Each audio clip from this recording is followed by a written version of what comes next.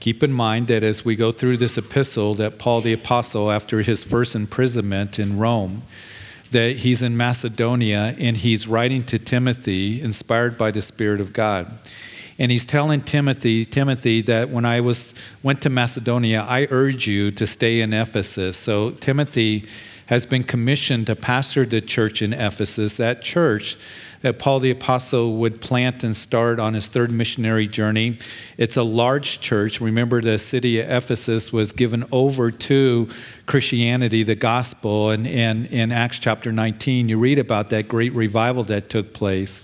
So Paul here, as he has given Timothy the responsibility to shepherd this church, to pastor the church, to oversee the church, it is a daunting task that Timothy has, because not only the persecution that they are facing from on the outside, but within there is those who have come into the church, as Paul had warned them some 5 years previous to him putting pen to parchment in writing to Timothy, saying that there's going to be those who are going to rise up speaking perverse things. They're savage wolves and drawing disciples after themselves. I warned you day and night for 2 years.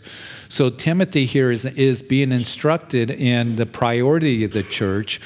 The emphasis here in 1st and 2nd Timothy, particularly in those two pastoral epistles, is sound doctrine. And the very first charge that Paul gives to Timothy in chapter 1 is, I charge you, teach no other doctrine. In other words, when you read that word doctrine, Paul's talking about sound truth, sound doctrine, the gospel message, because there are those who had come in, the Gnostics, the legalists, those who are given over to myths and fables.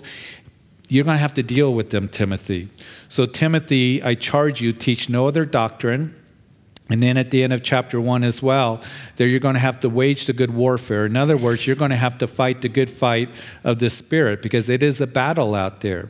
And then in chapter 2, as Paul is continuing to write to him concerning priority in the church, order in the church, and your conduct, Timothy, as a pastor, that you are to be one that remind the men that they are to be given over to prayer, lifting up holy hands.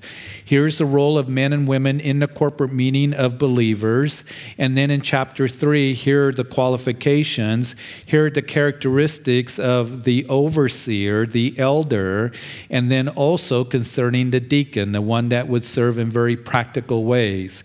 And then a couple of weeks ago, as we moved into chapter 4, we saw that Paul would pause and he would give this warning to Timothy that what's going to take place, Timothy, in the latter times is some are going to depart from the faith and give heed to deceiving spirits and doctrines of demons. In other words, Timothy, this is going to happen. The Holy Spirit has declared this to me, and that there are going to be those who are going to be given over to that which is deceptive and that which is false. And if you warn the brethren about this and teach them about these things, then you're a good minister of Jesus Christ. So moving forward, and we're seeing that even today in our own time, there are those who've departed from sound doctrine, from the truth of God's word, from the faith, and given over to that which is worldly and deceptive and deceiving.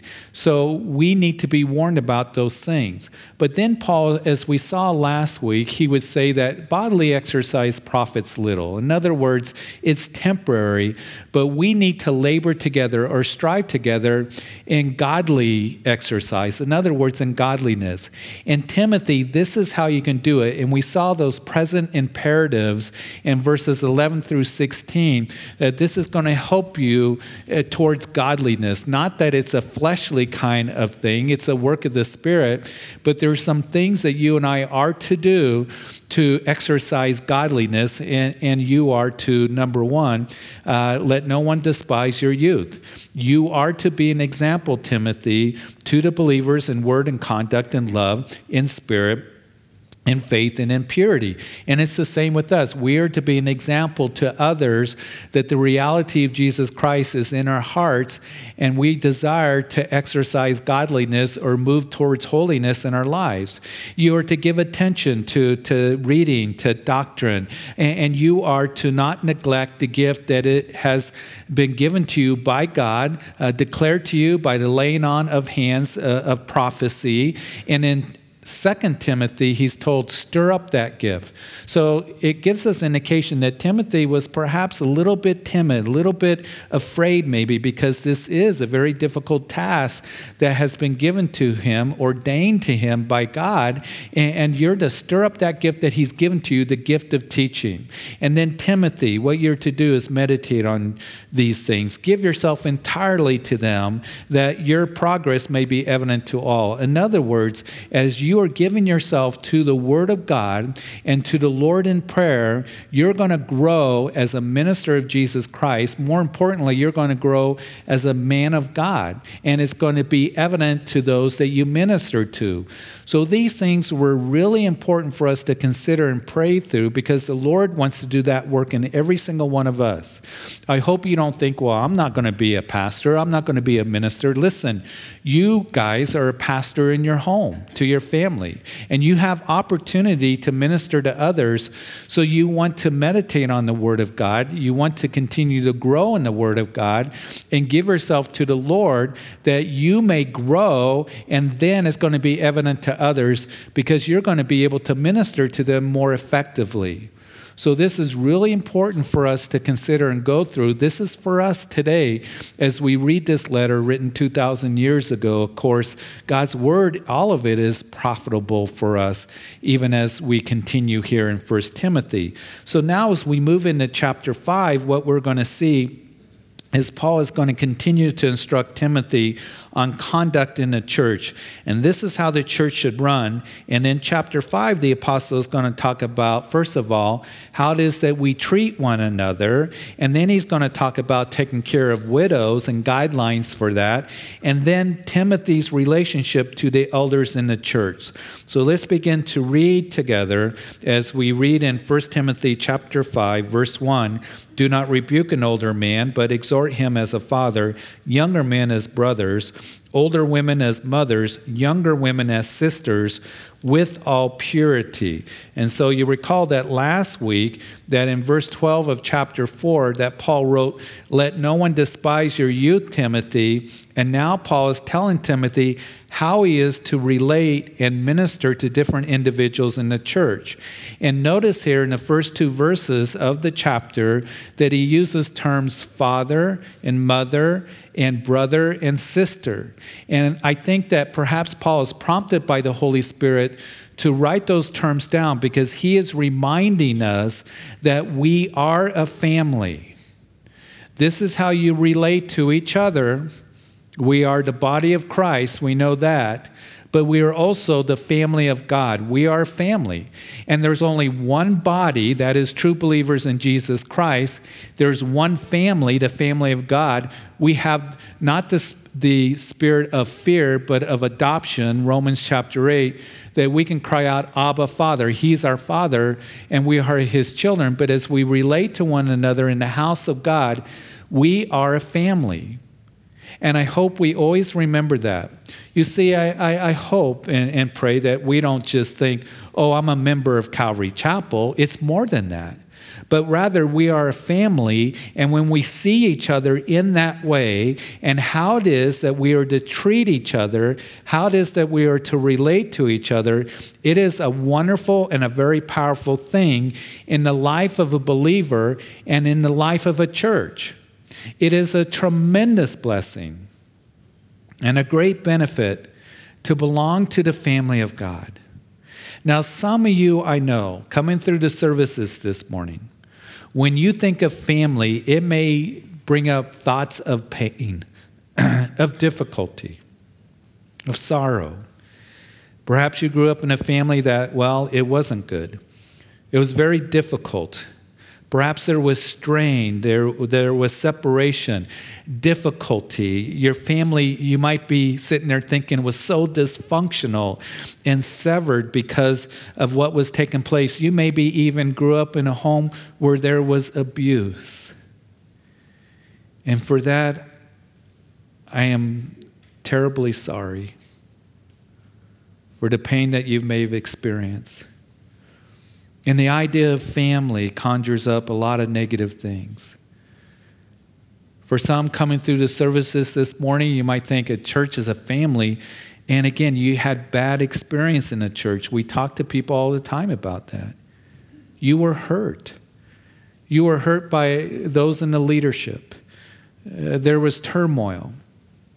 There was sin among the leadership. You were rejected, perhaps. Maybe you were judged, and maybe there was gossip.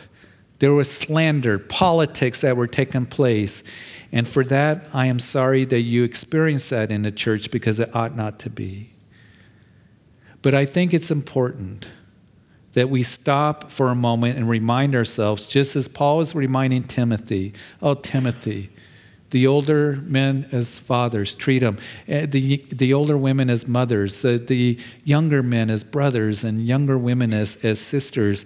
He's reminding us that this thing called the church, which he's also told us in chapter 2, is the pillar and ground of truth. We are a family. We are not a social club. We are a family. We're not a perfect family, by no means. And we never will be. Because we're imperfect people that come together, that are perfectly forgiven, that believe in a perfect God. And just as a family, my own family, your family, as we raise kids and have grandkids, they have similarities, but they're different. Different personalities, different likes and dislikes, just as I raised 4 kids. And it's wonderful to see God working in their lives and the similarities and their own personalities. And for us here at Calvary Chapel, we all come with different personalities, different experiences, different likes and dislikes. We come from different ethnic groups, but we have one thing that brings us together, that brings us to be one family, and that is we love Jesus, right? And here at Calvary Chapel, we are a family. And it's a family that is growing. And I pray that you really see it as a blessing and a benefit as you get to know your family and have relationship with other brothers and sisters in the Lord. Sue and I, we were talking a few days ago. It was at this time 24 years ago. We came up in January. It's going to be 24 years ago that we came up and started a Bible study to start Calvary Chapel in our home. And at this time, before that, we were praying about, do we go to Greeley? We don't know anything about starting a church, and we don't know anyone except for John and Becca. And, we were praying about these things. But think about it, 24 years ago, there was no Calvary Chapel Greeley. And look what he's done. The family that he's brought together. And we have family that aren't here members, and we have family that were a part of our church and they've moved to rural areas, and they still tune in and they still watch, and they will always be a part of our family. But look what he's done. And I am so thankful for that. I can read statistics, that pastors, and they survey that 80% of pastors are, stressed out and depressed, and 90% of pastors' wives feel like the ministry has really harmed their family and has not been a benefit at all. And I read that, and it grieves my heart. And I know ministry can be difficult at times, and it can be hard, and it can be hard on the family. But Sue and I have always considered it a great privilege to be a part of this family, and for me to pastor this church, and for me to be behind this pulpit week after week, year after year. I never want to take that for granted, ever. And to watch the Lord work and the relationships that we have, and to be able to be a part of your life and your family's life. What a great joy it has been for us. And I want to encourage you, because I don't want you to miss out on being a part of the family of God. And I know I'm preaching to the choir a bit here, because you are here. But continue to come and develop relationships, because we need each other. Have you noticed the world's really mean out there? Isn't it going to get worse? And we have opportunities for you to gather, home fellowship. Men for men's study and men prayer, ladies and other times, ladies chili, to come together, have a meal, to be able to grow in those relationships. I hope and pray that none of us, that we have the mindset of, I don't need the church. I don't need the church, I just want to be alone. Listen, you're talking to somebody who knows what it means to be alone, because after college, I lived in a cabin on 20 acres. I didn't care to talk to anybody. I was a loner. And God began to work in my heart. And for me to be standing here is a miracle of God, because I didn't want anything to do with people. It's like, you leave me alone and we're going to get along just fine. And that's the way it was. And I didn't, I go home from work on the weekend and I didn't see anybody till Monday morning. That was fine with me. But then the Lord began to minister to me, and you don't want to isolate yourself, because one of the tactics of the enemy is he'll try to isolate you, and that gives him a better chance to get a foothold into your life, to discourage you, to tempt you, and for the world to beat you up.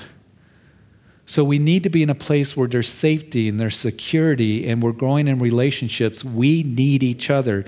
And I talk to people all the time on the radio, or I talk to them at other times, Christians, and I'll ask them, are you in a church? Are you with a group of believers? And I understand that there are some that they can't because of health reasons, or they're shut-ins, or whatever the case may be. But for the most part, we are told that we are to be in a household of God. And don't miss out on that.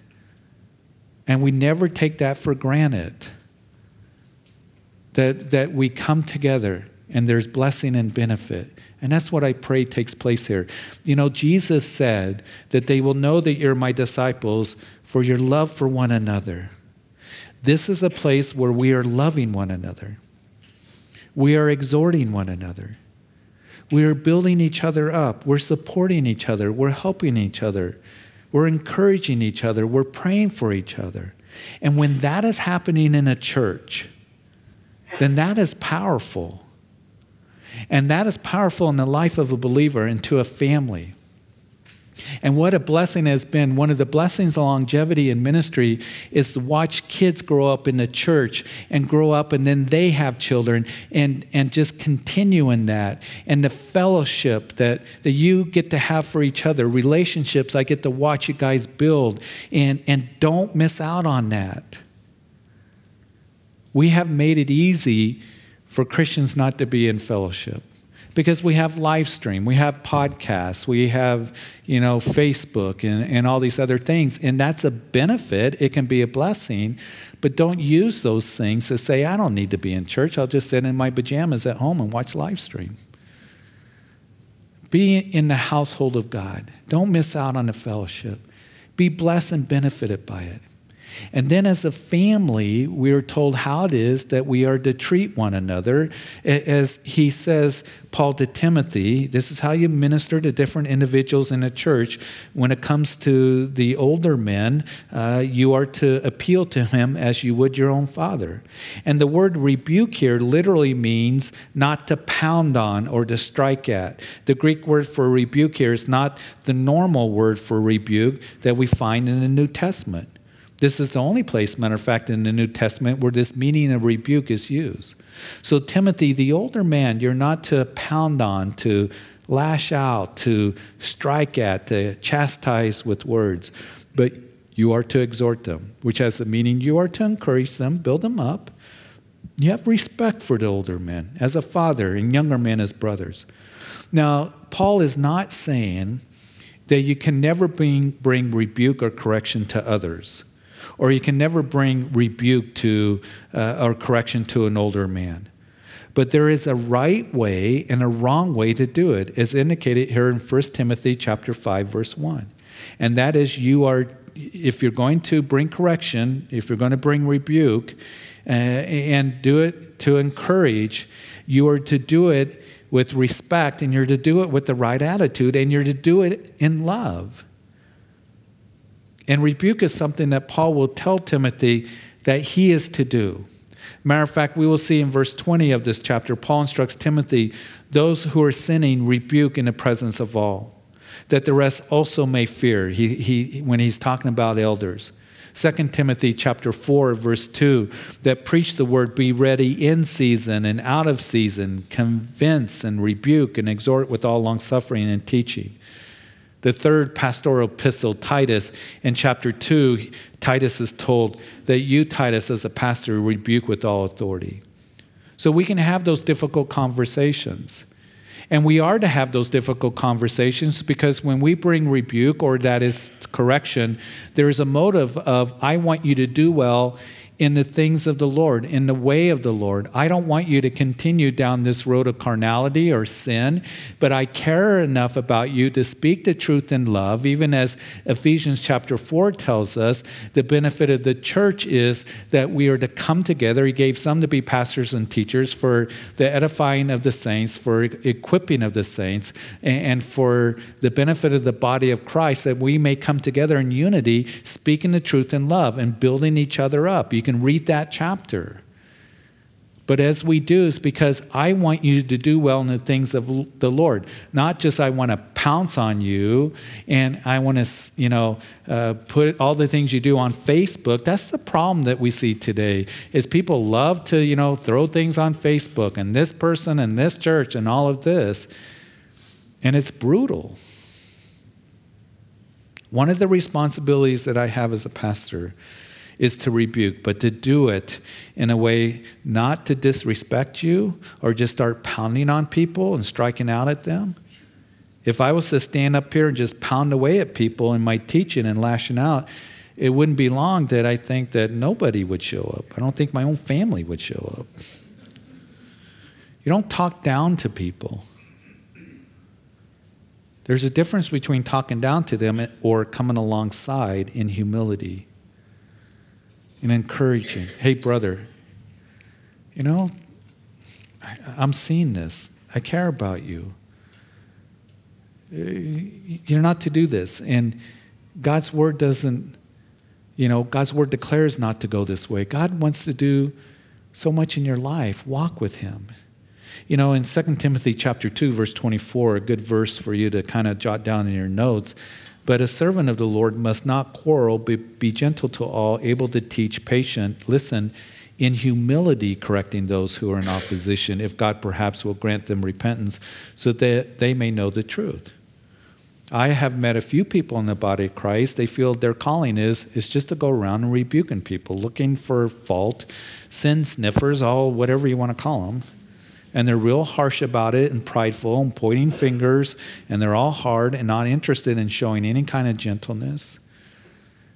If one is overtaken in a trespass, restore such a one in a spirit of meekness, not meanness, but meekness.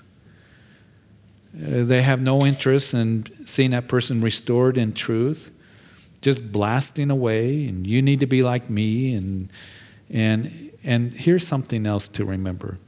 If you're going to bring correction to somebody, make sure that you bring chapter and verse. Make sure that you bring the Word of God to where you can show them that this is what God's Word says, and He wants what's best for you, and to give the Word of God to them, to let the Word of God do the work, because the Word of God is alive and powerful. Don't just think, well, I don't like them, so I'm going to rebuke them and all of this. I'm going to, blast them. There is a biblical and correct way to rebuke others. Show respect and love and concern for that individual that you bring correction to. And if somebody does bring rebuke in a loving manner, listen. They show you the Word of God. Wise is anyone who will use that rebuke as a valuable means to grow. Just say thank you for bringing that. So, younger men, you're to treat as brothers. We're brothers. They're not your enemy. And Paul goes on to say in verse 2, if you rebuke an older woman, you do it with respect that you show to your own mother. I think Paul was sensitive in this because remember in Romans chapter 16, verse 13, that when Paul was giving greetings to the Christians, he said, greet Rufus and his mother and mine. She's my mother. She's my mother. He saw her as a mother. For the younger women, as sisters in the Lord, notice here, mark it down.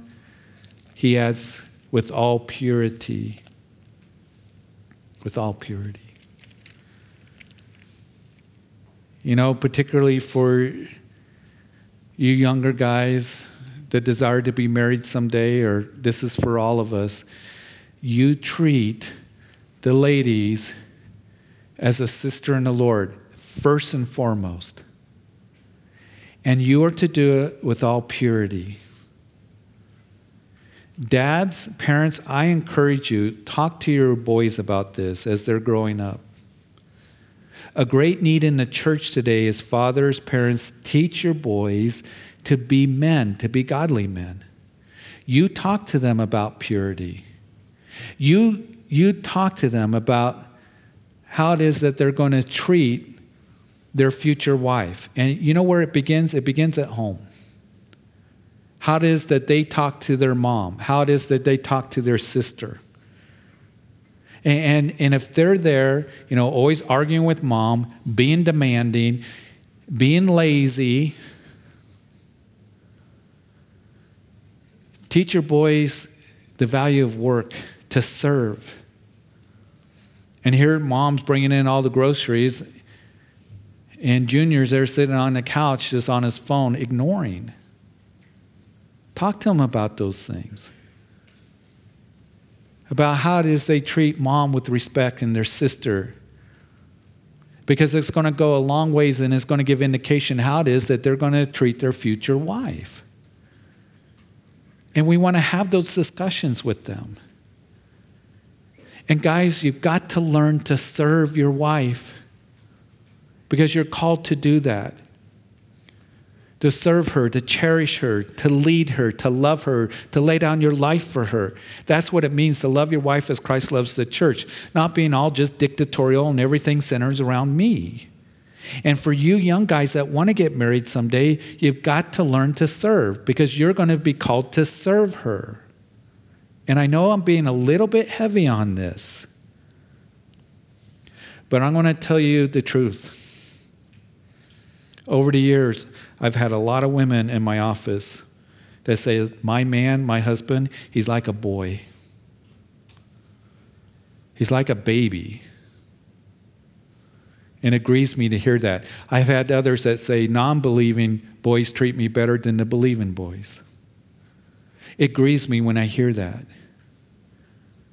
Talk to your daughters about the kind of godly man that they are to wait for. And young ladies, if you have a boy that he wants you to compromise morally and bring you into sin, and he's a carnal guy, you don't want him. You tell him to pack sand. And if you have a boy that is interested in you and he just whines and complains and you don't do enough for him and he manipulates and you have to prop him up all the time, then you tell him, I'm not your mommy.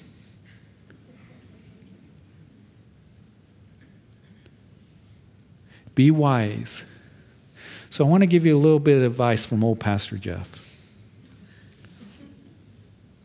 Paul says, you know what manner of man I was in all seasons. Take all seasons. You take all seasons to see what kind of man he's going to be.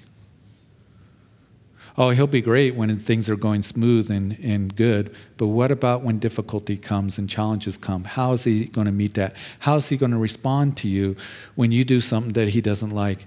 You know what manner of man I was in all seasons. Take all seasons to get to know him. And here's one more piece of advice, and then I'm going to move on. And I've told many of you young ladies that are in high school, that leave to go to college, I tell you, leave the boys alone. Now, if you meet a godly young man, that's different. But leave the boys alone. And I know that I sound a little bit heavy on this, but I want you to do well in the things of the Lord. And listen, guys, I will talk to you, I will encourage you, I'll try to build you up, but I will not pamper you. And I will encourage you to be a leader because you're going to be called. Oh, I was hoping to get to it today, but we're not. That you are called, that you're to provide for your household. You have responsibilities and to lead, and it's a great need in the church today. I hope it's an encouragement. I hope it's a challenge for you guys to step forward and to grow in the Lord and to lead. And none of us do this perfectly. I understand that. But it's not an excuse to be worldly. So verse 3, honor widows who are really widows. Now in verses 3 through 16, Paul's going to be instructing Timothy and how he is to minister to widows and how they are to treat widows. And take a moment to kind of set the scene here. Throughout the Old and New Testament, we see that God had a real heart for widows, for orphans. And we see that in the book of Exodus, in the book of Deuteronomy, that God made provision and gave instructions to the children of Israel that they were to be taken under the wings of the congregation. In the New Testament, in Acts chapter 6, we read a division that was in the early church due to tension arising concerning the care of the Hellenistic and in Hebrew widows, and the deacons were then appointed to take care of their needs. And the church realized her responsibility to care for these widows. And you see, in Paul's day, it would be very difficult for a woman to provide for herself. There was no job for her. And it was the husband or the sons that would take care of the widow, of the family. If the woman's husband died, there was no sons, there was no retirement, there was no Social Security, there was no, life insurance, none of that. We see in Luke chapter 2. In Luke chapter 2, the widow of Nain, whose only son died and Jesus raised him from the grave, she would be in a difficult situation because she had no one to take care of her. So here it is 30 years later after Acts 6, and there are many widows that needed to be cared for, and Paul is instructing Timothy, here are some guidelines to helping those who really need help. And as we look at this, we see certainly how it applies to widows, but I believe it also gives us guidelines on how we can help people in general, how we can help those who truly have need. Verse 4, but if any widow has children or grandchildren, let them first learn to show piety at home and to repay their parents, for this is good and acceptable before God. If one husband dies and their children, grandchildren, they were to help care for her. You, Timothy, honor widows who are really widows, or that is what he's saying, left alone.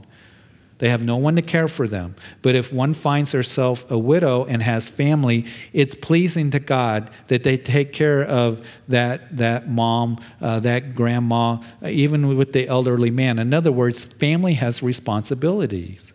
And many of you here, you're in that situation presently, and I know it's hard. Taking care of elderly parents. But I want to encourage you because it is pleasing in the sight of God as you are doing that and fulfilling your responsibility in that. And now she who is really a widow, verse 5, is and left alone, trusts in God and continues in supplications and prayers night and day. But she who lives in pleasure is dead while she lives. Now, what is being said here? One of the marks of a needy widow was one that put her trust in God and continued in prayers and supplications. I think about Anna of Luke chapter 2. Many of you know the story. She was a prophetess, a widow. The scripture tells us she did not depart from the temple there in Jerusalem. She served God with fastings and prayers night and day. And here was a wonderful woman, a widow, that dedicated herself to the things of the Lord. She prayed to the Lord. She was looking for the Lord. She recognized baby Jesus, as the Messiah when Mary and Joseph brought him to the temple to be dedicated a few days after his birth. And she talks, about the Lord to others. We're told she spoke of the Lord to others. So here's one that was dedicated to serving the Lord and gave herself to the Lord. The widow who gave 2 mites, as Jesus noticed that in the Synoptic Gospels, gave all that she had. God took notice of it. So he has a special place for widows. But I also want to encourage you who are widows here, who maybe have gone through loss. That it's interesting to me that in chapter 2 of Luke concerning Anna here, and chapter 5 of 1 Timothy, giving themselves the constant prayer night and day. Not day and night like what we say. And I think it's recorded by the Holy Spirit night and day. First of all, that's when their day started in the Jewish culture, was sunset to sunset. But I think there's another reason. Because even as I read from Psalm 16, and David in the Psalms would talk about the night watches, the nighttime, when your heart is full of pain and there's sorrow and grief and you can't sleep, and it's a difficult time, and you feel alone. For anybody that feels that way in the night watches, it can be a hard time. I want to encourage you, seek the Lord. And David would write about that oftentimes in the Psalms, about the night watches and how he was full of sorrow and grief, but he would give himself to the Lord, and the Lord would minister his comfort and grace to him and his strength to him, and he would praise the Lord. And it's in those times where we don't even know what to say, know this, that the Holy Spirit makes intercession for you, even in our groanings, and you draw close to the Lord and call out to the Lord. And he's going to show up.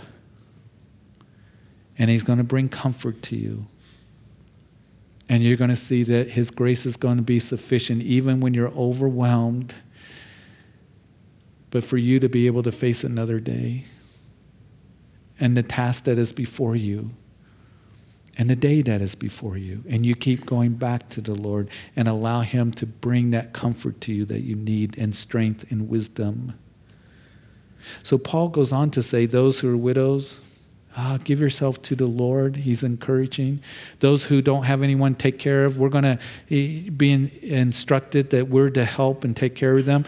And then he says the widows that are living only to please self, living for pleasure, she's dead while she lives. Is he being harsh? No, he's not. He's saying that there are those, in other words, that will take advantage of the church. And those who do live for self and pleasure, anyone, they're just dying inside, because there's such an emptiness in their living life in that way. But this is a general guideline for us to be able to help others. Listen, we want to help others here at Calvary Chapel, but we also know that there are those who come along who want to take advantage of the church and manipulate, and they do that. We've given people money, then we see them down at the liquor store. So we've learned over the years. And we want to be giving, and we want to be discerning, though, because there are those that will take advantage of the church. Listen, we're here to help. Sometimes we help. We don't know what the results are, but it takes prayer and discernment and just the leading of the Lord as we do that. So Paul's going to continue giving instructions here as we continue through the chapter, and some very important things in helping others that's going to help you, because sometimes you're called to help others. And you're wondering, do I do this? Do I help them? Or am I just enabling them? And how to minister to others and how to provide, and the instruction given. So very important things. But we're going to stop here. And Father, we thank you for these verses that were given to us, that, Lord, that remind us that we're of the family of God. This is a very important thing that is given to us here, instruction and reminder and truth. And I thank you for the family of God that you've put together here. But I want to address, if anyone who's here, because I know the coffee shop's full and it's full here in the sanctuary, and those who are listening, that if you're here and you've never given yourself to the Lord, you've never come to faith, that you've never come to Jesus Christ for salvation and forgiveness of sin, he is your salvation. There's none other. He loves you. He went to the cross to die for you. And the invitation is always to come. He says, come. And as you do come in faith, realizing your need to be forgiven, and that Jesus went to the cross and died for your sins, and he rose again, he's alive. And as you ask him to be your Lord and Savior and come into your heart and surrender your life to him, you will be saved. He is your salvation. You can do that right now. Today is the day of salvation. And you can pray that, Jesus, I come and I ask that you forgive me of my sins. I believe you died on the cross for me. And I ask that you forgive me of my sins. I believe you're alive. You rose from the grave, speaking to my heart, and I ask that you sit upon the throne of my heart as my personal Lord and Savior. I thank you for bringing me into the family of God, for forgiving me, and for the living hope I have now through you. I want to know you and walk with you all the days of my life, in Jesus' name. And listen, if you made that commitment, that prayer, I know your heart may be racing a little bit or you're a little bit nervous, but come up and tell the prayer team you made that decision, because we just want to encourage you and welcome you to the family of God. And for all of us, that may we really love others, and may this be a place where those who are unbelievers can come. This is a hospital, and they can be loved and encouraged, and we can speak the truth in love. But for each other in the house of God, that we would really care for each other and build each other up. Lord, help us to do that. Because we are living stones being fitted together in this holy habitation. So Lord, we thank you for these reminders. And Lord, help us to treat one another with purity, with respect, wanting to build up. And Lord, help us men to be godly men, husbands, fathers. Help the women to be godly women of ministering to their kids, wives. We all have roles to play. But more than anything else, to be a child of God living in a way that is pleasing to you and a blessing and benefit to others. Thank you for today. Take everyone home safely now. And it's in Jesus' name that we pray. Amen and an amen. Would you please stand?